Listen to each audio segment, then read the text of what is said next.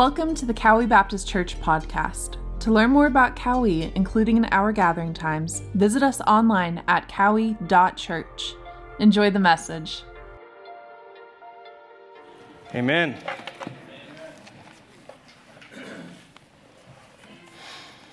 So grateful for you all. So grateful to be a part of just this amazing Sunday. Amen. The Lord is good. All the time. Yes. Let's pray, and then we'll jump into service. Father God, thank you so much for this day. God, thank you for life that we have, Lord, the life that we could celebrate, new life in Christ, of Carter and God, of Elizabeth.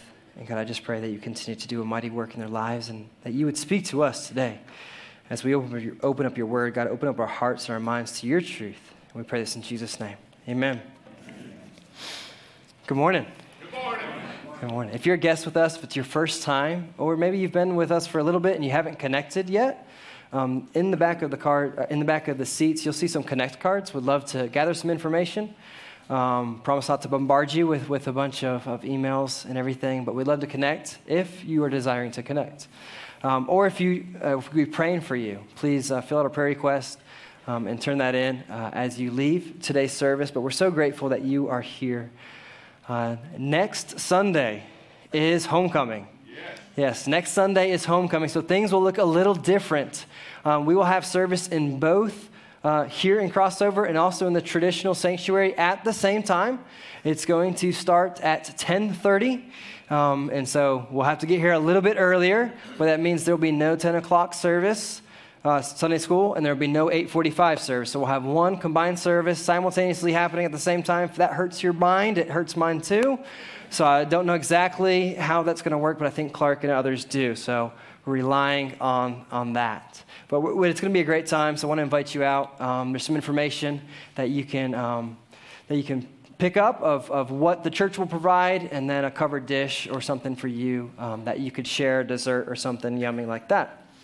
We've been walking through the entirety of Scripture. We've been walking through from the beginning of Genesis, and we will end up in Revelation eventually, I promise. We will get there. But we've been walking through, and we've been having a really good time just looking at Scripture in its entirety and as a whole in a large view. And you can see that the picture up there of one big story. We see creation at the beginning. We see the fall not shortly after that. We see the promises of the Messiah, of the atoning sacrifice, of our Savior, Jesus Christ. And recently, we got to celebrate the life of Christ in the Gospels. And last week, we got to celebrate his life alive, right? We got to celebrate him not just in his death, but in his resurrected body, a physical resurrected body, and how he appeared to individuals along the way and appeared to the multitude, and they got to commune with him. They got to eat with him. They got to spend time in his presence and be with him in the Gospels. And today kicks off a new series called Spirit and Truth. And so we are going to look at where we are in the big story. And where we are in the big story of Scripture is Acts. And it's the mission. And I'm going to give you the point now. I'm going to give you the point right now from the beginning of the point that we want to make throughout today's sermon. And the point that we want to make is that we are a people created for the mission. We are a people created for the mission. So not only are they there in Acts and we are there in the reading of the Scriptures, but we find ourselves here today in the mission. We are a people created for the mission. But you know what? As I was continuing to study and to lean into the Word of God and to pray about this, there were some questions that came to my mind that I hear often in student ministry. Questions like, what is my purpose? What is God's will for my life? You know, what does God want me to do? Where's my identity? Those kind of things is, how do I know what God wants for my life? And what should I be doing? And I believe we're going to find the answer in the text today. Now, I love the way the Lord works, okay? On Wednesday, we were in the Sermon on the Mount. On Wednesday, we were looking at scripture about not being anxious. Don't be anxious. Don't be stressed. On Thursday, I get a call from Pastor Jason. He's not feeling well. So he's like, hey, instead of sharing Jesus, why don't you just share this Sunday? And I'm like, oh, great.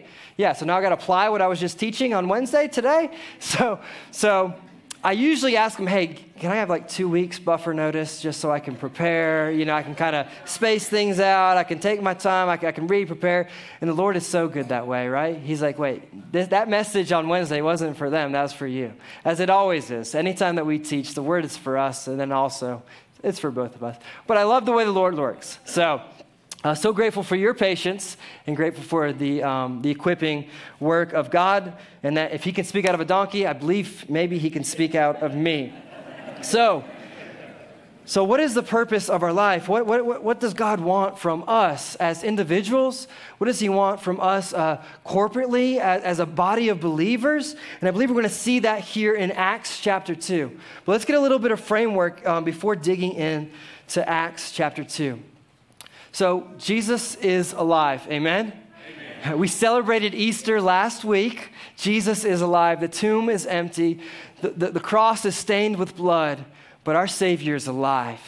And we have great hope that we too will be alive with him one day forever in his perfect, eternal heaven. All right, and so we see that Christ, and that God, he takes burdened hearts and he turns them into burning hearts, is what we learned last week from Pastor Jason.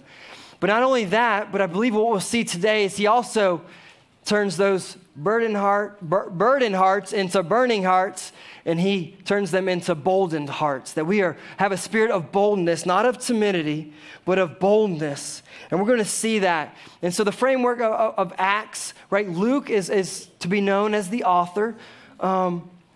He was not one of the original 12 disciples.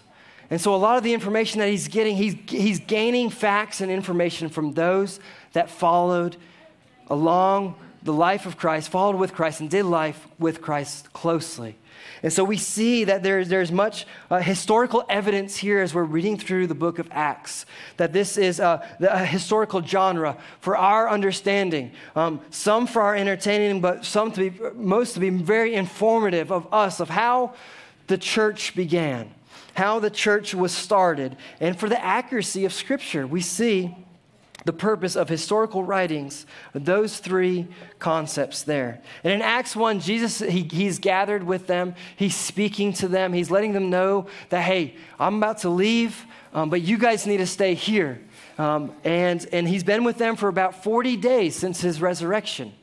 And he spent time with them.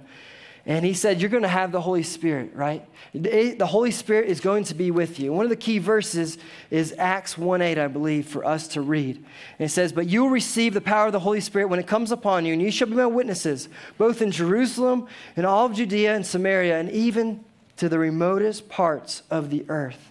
And Jesus ascends into heaven, and they're there. They're gazed, and they're watching him. A cloud receives them, and their eyes are fixed on there. And thanks be to God, and angels were sent to snap them out of it, because it was this term, like they were just stuck, and then in this moment of just staring.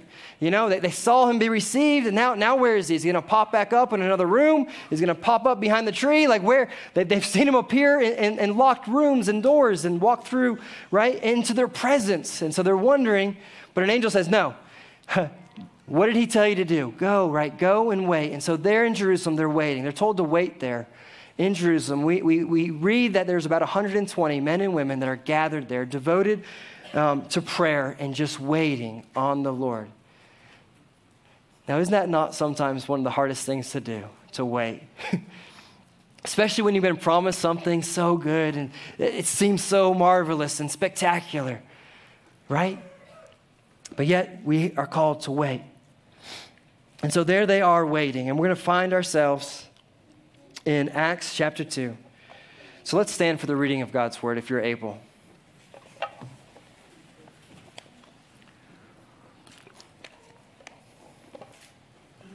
Acts chapter 2, starting in verse 1.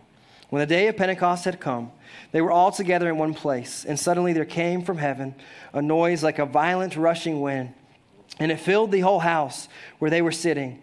And there appeared to them tongues of fire distributing themselves, and they rested on each one of them. And they were all filled with the Holy Spirit and began to speak in other tongues as the Holy Spirit was giving them utterance. Now there were Jews living in Jerusalem, devout men from every nation under heaven. And when this sound occurred, the crowds came together, and they were bewildered because each one of them was hearing them speak in their own language. They were amazed and astonished, saying, "Why, are not all of these speaking Galileans?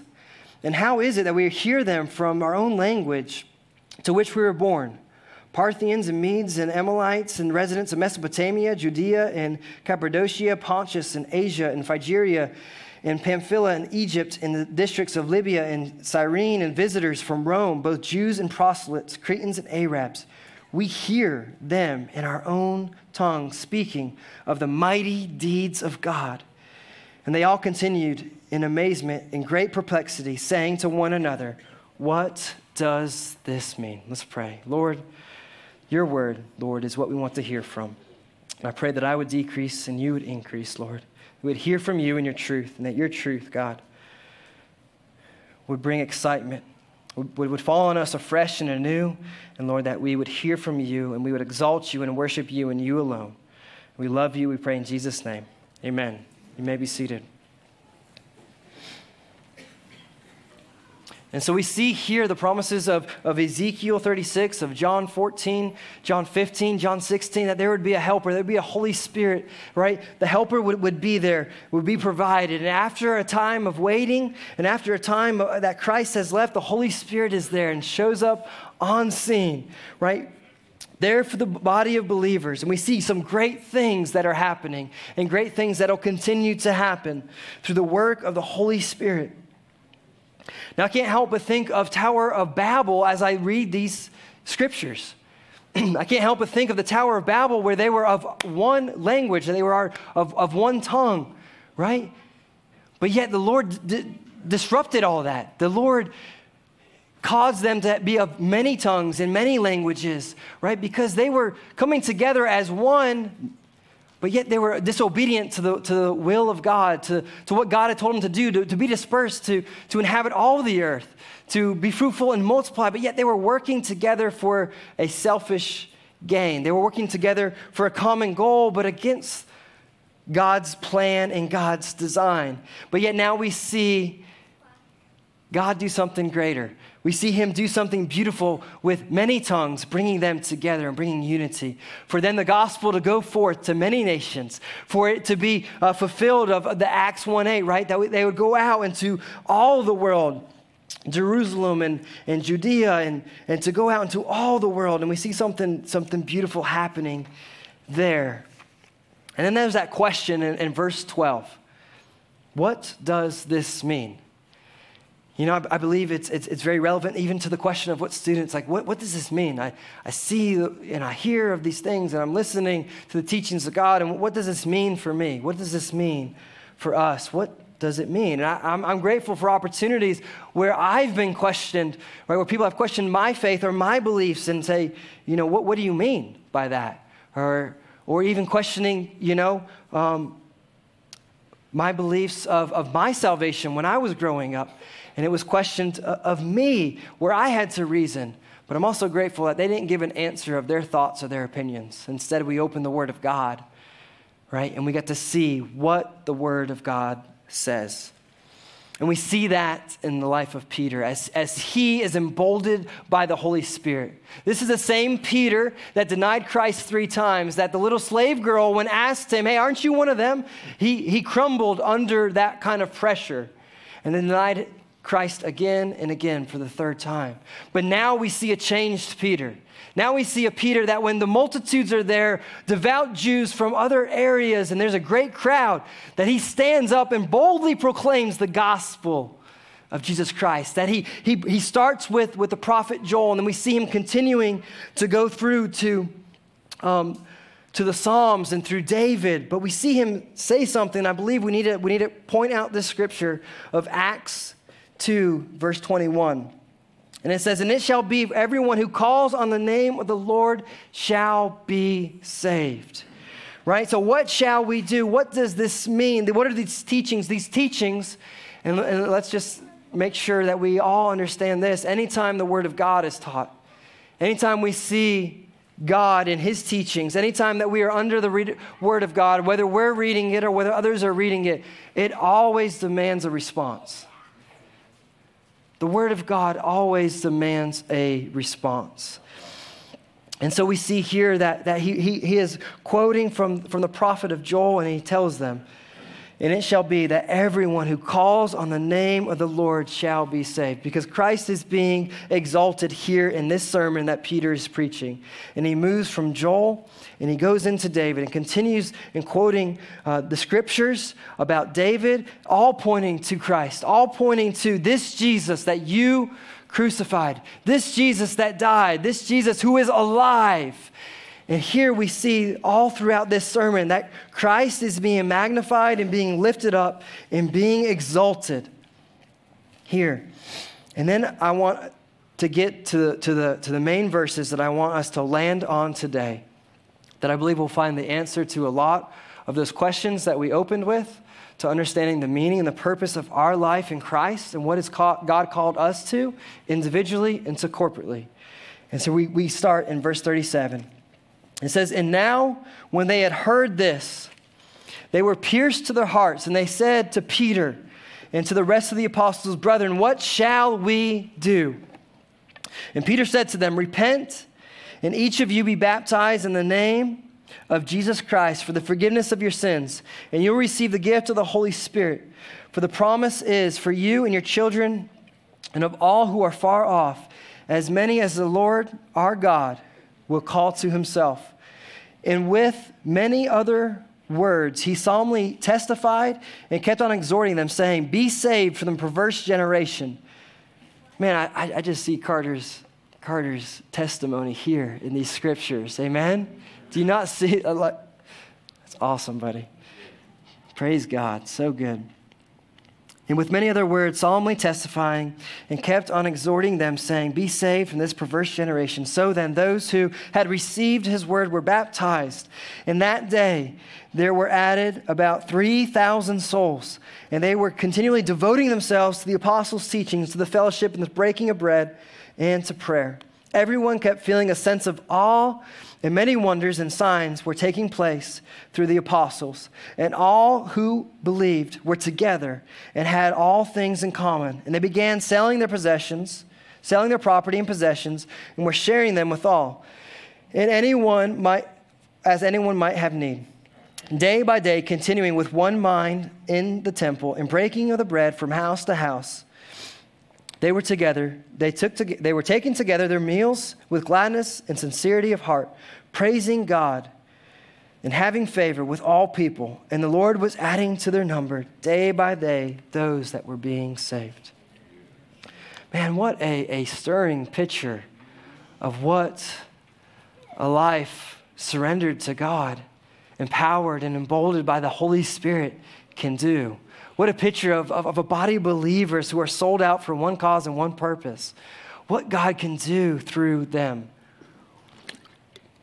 And it's encouraging, and it's challenging, and it's exciting all at the same time when you read those scriptures. And I believe, like I said, we're going to find the answer to those questions of what does God want from me? You know, what is my purpose in my life? What is God calling me to? What is the will of God for my life? And, you know, as I was thinking of those questions, there was another question and another thought process that kind of popped into my head. And it said, hey, as parents, as a church, as teachers, as disciple makers, as grandparents, are we cultivating a life where those questions can be asked? Are we cultivating gospel conversations around the dinner table, as we go in drive time, as we're laying down and are we cultivating, hey, this is your purpose. This is God's design for you. Do you have any questions about your day? Like just simple questions that help to promote gospel conversations of what's going on in your life. And here's some truth of Scripture. Here's your identity. Here's God's design. Here's how God has designed things to flourish in your life. And it's going to be hard. There's going to be struggles. But do we cultivate those kind of conversations and an opportunity for our kids to ponder and to wonder and to question these things? And I believe we should. And I hope and I pray that as we read the Word of God, that the Word of God will challenge us to continue to do so. Will challenge us and equip us to be able to help teach and cultivate those things. But the life of a follower of Christ, our identity, our purpose, individually and corporately, I believe we're going to see here in these verses. And the first point that I want us to make, the first thing I want us to see is that it is the Word of God that is essential. For us to understand our purpose, for us to understand who we are, what's God's plan for my life, we must understand the Word of God. And not only that, but we must continually devote ourselves, right, to the Word of God, to the reading of God's Word. It says here to the apostles' teachings. And what would the apostles have been teaching? They would have been teaching of the Old Testament. They would have been teaching of the teachings of Jesus Christ and what they learned and what they have seen. And we must understand and obey the Word of God. And I believe there's a direct connection between our consistency in the Word of God and our quality of our Christian walk. There's a direct consistency in how much time we spend in the Word of God and our quality of our Christian walk. And so that is key and foundational. Right? The next thing that we see in verse 42 is we see the fellowship. So we see that it was the breaking of bread. We see that they were continually devoting themselves to the apostle teachings and then to the fellowship. Now, what I didn't say the fellowship hall. Okay? It is not the fellowship hall that is fellowship. Even though that can be to a point. But greater is the fellowship that we are hearing from and that we see here in Scripture. Many times throughout Scriptures, we see the fellowship of the Holy Spirit, the fellowship of Jesus Christ, of God the Father. And it's this intimacy. It's this companionship. It's a fellowship that comes from small groups. It doesn't come from rows or pews or lines, but it comes from circles. Like Christ had his inner 3 circles. There's this intimacy and this fellowship of companionship, relationship that is shared over tears, over being raw and being real of what we're struggling with. What's going on in our life? What are we dealing with? What trials are we facing? You know, being vulnerable, being our hearts rendered, are open and torn, and just with trusted believers in Christ. With trusted believers, a small group, maybe one. I think if you got one, you know, that's awesome. If you got 2 or 3, that's great. But you can't have fellowship that it's talking about in Scripture in a group this large. But we are created, and it's been designed for us to have that kind of fellowship, an intimacy of understanding, right, each other's weaknesses and how do we pray and come alongside one another in the trials and in the struggles of life. There's a couple quotes from Spurgeon on this, and I believe will help maybe us paint an even better picture. It says, some Christians try to go to heaven alone in solitude, but believers are not compared to bears and lions and other animals that wander alone. Those who belong to Christ are sheep in this respect, that they love to get together. Sheep go in flocks, and so do God's people. And then the next part, Satan always hates Christian fellowship. It is his policy to keep Christians apart. Anything which can divide saints from one another, he delights in. Since union is strength, he does his best to promote separation. You know, and I think that's a challenge for us. You know, that was something beautiful when I had the opportunity to go to Africa. Miss Kathy Daniels, the IMB missionary there, one thing that the wisdom that she gave to me was, hey, don't feel sorry for those people. It's all they know. This is what they have. Don't feel sorry for them. And as I spent time over there, I was feeling sorry for us, for my people. I was feeling sorry for America. We can burn bridges, we can cut ties, and we are good. We can continue to function with life. We can say good riddance and forget you and clean our hands. They can't. Each and every one of them, right, they need their tribe. They might think something, but they don't act upon it because I need these people to survive. In the life of a follower of Jesus Christ, we need each other to survive. We need each other. And that's how God designed it. That's how God calls us to this fellowship, right? The next we see in verse 42. So not only was it the prayer or the God's word and to fellowship, but we see in verse 42, right, to worship. And they were continually devoting themselves to the apostles' teachings. Verse 42. Breaking of bread into prayer. And so we see this corporate time of prayer, of breaking of bread, of remembering the communion, remembering the Lord's Supper, taking part of that, but corporately praying and testifying and being together with each other and worshiping through song and through giving. But this worship is something that we need. And there is a direct connection between our consistency worshiping with a body of believers, right? In Hebrews it says, right, don't forsake that. Don't forsake the gathering together of such a great cloud of witnesses. Don't forsake coming together with them. Because there's a direct connection between the way that we worship corporately as well and what that does for us as a body of believers to be encouraged as we hear about testimonies, we hear about this is my story, and we see that we're just a bunch of broken people in this broken world serving an amazing God. And we're in this together.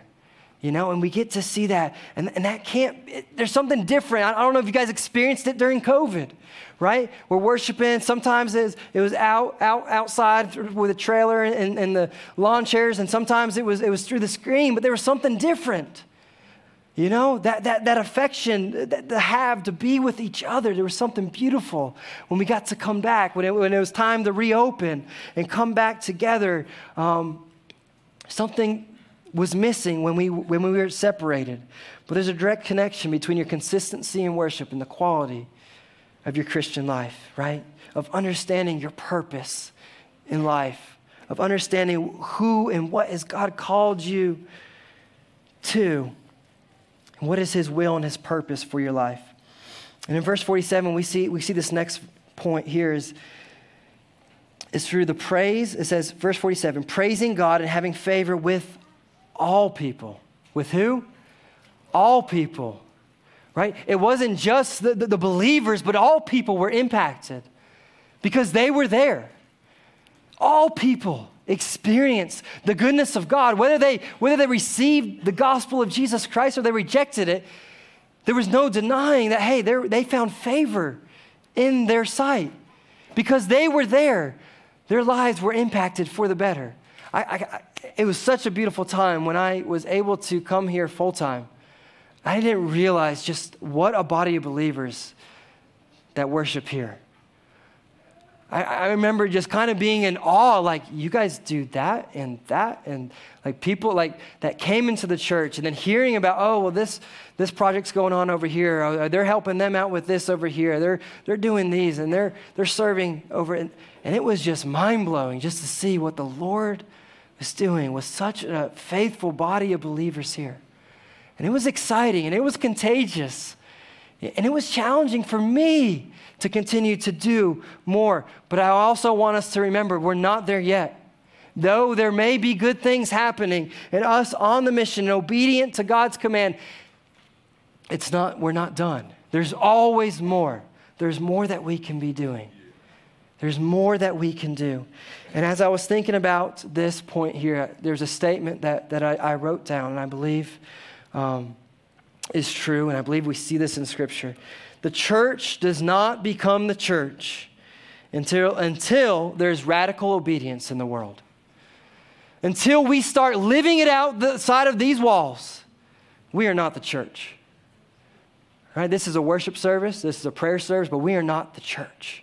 God has created a body of believers to live out the gospel every day of our lives.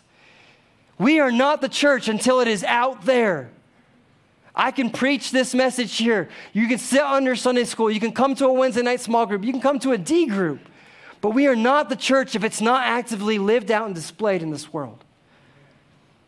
The church is not the church. If they were to stay in that upper room, receive the gift of the Holy Spirit, prophesy and talk about all these great things, but stay in that upper room, the church would never have been born. But we see boldness. We see a fire, right? And we see the gospel being going out to the world, to us. But there's still work to be done. Amen. Did you know 81% of the world's non-Christians do not personally know a Christian?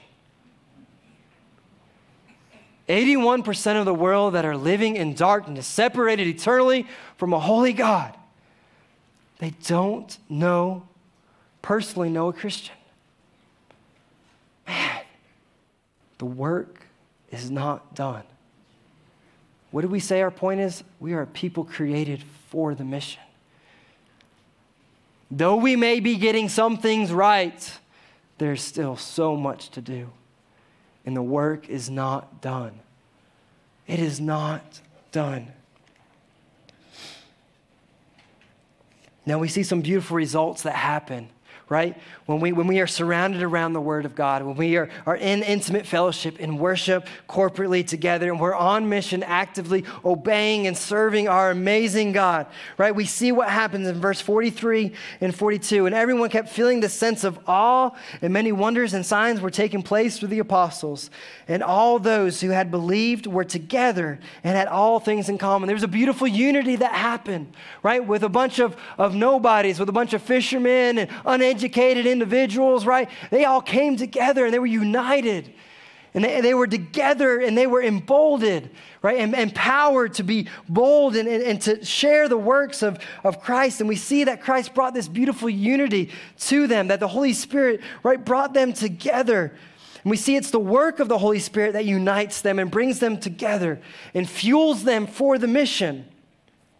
And we see the results, right? 3,000 added to there. And in Acts 4:4, we're going to see that it goes from 3,000 to 5,000. And the work of the Holy Spirit in faithful, obedient lives surrendered to Him, what the Lord will do. But now I also want us to be aware and be careful. This is not like this magical formula for us. It's not like, okay, we have the Word of God, we teach, we lift that up really high, and we have a high view of the Word of God, which we do, but that's not, this isn't a formula where we take the Word of God, we make sure everyone's in a discipling group, right? Then we make sure everyone's coming to church or coming to Sunday school and worshiping corporately and praying corporately, and then everyone's on mission, and then all of a sudden we're going to be, in the will of God and in the promises and the purposes of God. That's not the correct order. It starts with a life surrendered to Christ. It starts with us understanding the bad news that we are all eternally separated, that our righteousness is filthy rags, that there's no one righteous, no, not one. And what we deserve is punishment and death. But then the good news of Christ. But God, right? Rich in mercy, right? But that we can have life eternal. But He sent His one and only Son to make payment, to die in our place so that we would have life and have it abundantly. And that we are called to respond to that. And after the proper response, by faith, trusting in Jesus Christ of our Lord and Savior, right? Then we radically obey God. After we understand there's no righteousness in me but the Christ in me, so I want to exalt Him and display Him everywhere I go, because Jesus Christ is precious and good. Yeah. He is precious. Amen? Man, He is precious. And when we understand the treasure that we have, we live it out for His glory and for His good. And so have you responded to the good news?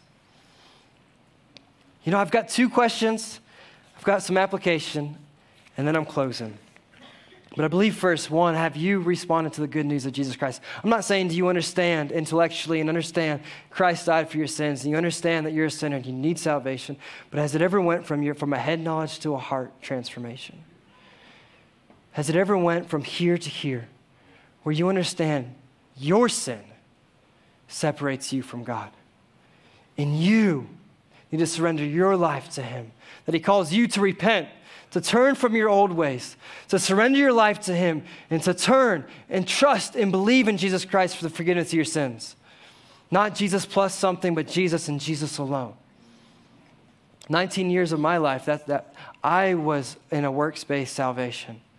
19 years of my life, I was working in the church. I was part of the church, and I was doing these things that I thought were good and praying and reading occasionally. But, that's where I was questioned on a mission trip. Hey, are you going to heaven? And I'm like, yeah.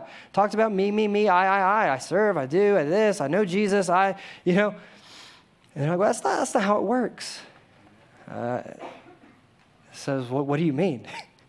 We read through the scriptures. We read through Romans, and I realized it's not me, but Christ, right? And my understanding of a need of a Savior.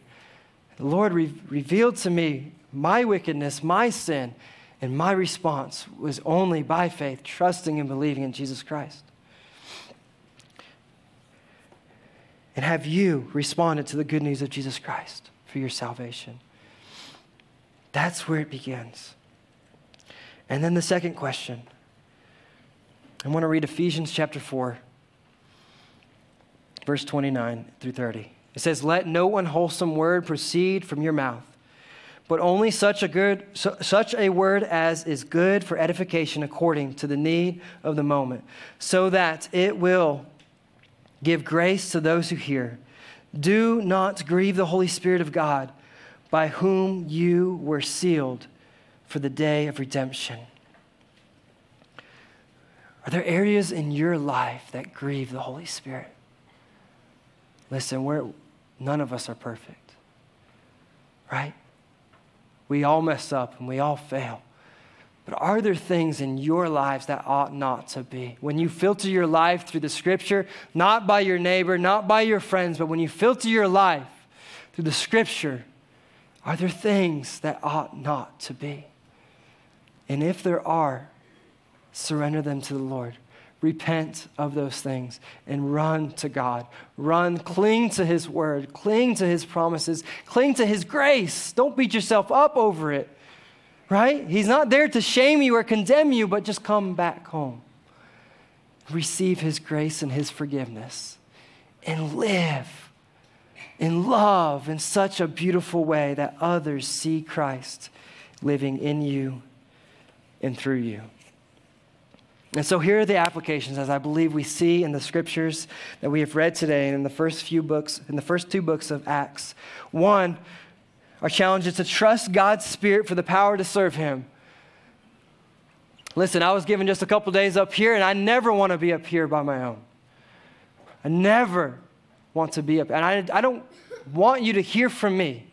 I don't want your students and student ministry to fall in love with me and just think I'm the greatest thing. I want them to fall in love with Christ. And we must trust. If we want our children to fall in love with Christ, if we want our families, right, we need to understand that if we are doing this on our own, man, we're going to mess it up. And we do. But let us trust God's Spirit for the power to serve Him. Proclaim Christ's resurrection at every opportunity, always being ready, right? Always being ready to give a defense for the hope that we have in Christ. At every opportunity, ready to share Christ resurrected, Christ alive. Understand how the Old and the New Testament fit together in such a beautiful way. Understand how those things fit together. Man, participate with other believers in biblical behavior. Participate with other believers on this mission. You're not created to do this alone, and it's a lot more fun when we do it together, right? That's right. Amen. Amen. And enjoy the Christian faith, right? This is a journey. It is a small journey. It is a short journey, and enjoy it. In the storms, in the struggles, you can have peace. You can have joy. You can enjoy it. When our eyes are fixed on Christ, when our eyes are fixed on the eternal, the things to come, we can enjoy this Christian walk, knowing that it's just temporary. These sufferings, these trials, and yes, they hurt. And yes, right, they're painful. But we can enjoy it, knowing that these trials, right, lead to endurance, and there's a greater prize that awaits us. Thanks be to God. There's a greater prize that awaits us. And so as the band comes up, I just pray that you respond to the Holy Spirit. You respond to what the Lord is doing in and through your life. Is it surrenderance and faith, trusting in Jesus Christ with all of your heart? Is it baptism? We will go back in the water. But I just pray that you will respond to God. You will respond to God and His word and what He is doing in and through your life. So let's stand and let's pray. Father God, we thank you for this day and for life. God, we thank you for the testimony and God, just a celebration of life in you through baptism. God, we thank you for the reading of your word. God, we thank you for your word, which is life, and that transforms us from the inside out, God. I pray, Lord, that we would continue to be the church. God, that we would understand our identity and our purpose, God, to love you. God, to love your word and your truth, God, to fellowship with one another, God, and to proclaim your goodness until you return, until you call us home. So, God, I pray that you would continue to draw us to you. We love you and we thank you. We pray this in Jesus' name. Amen.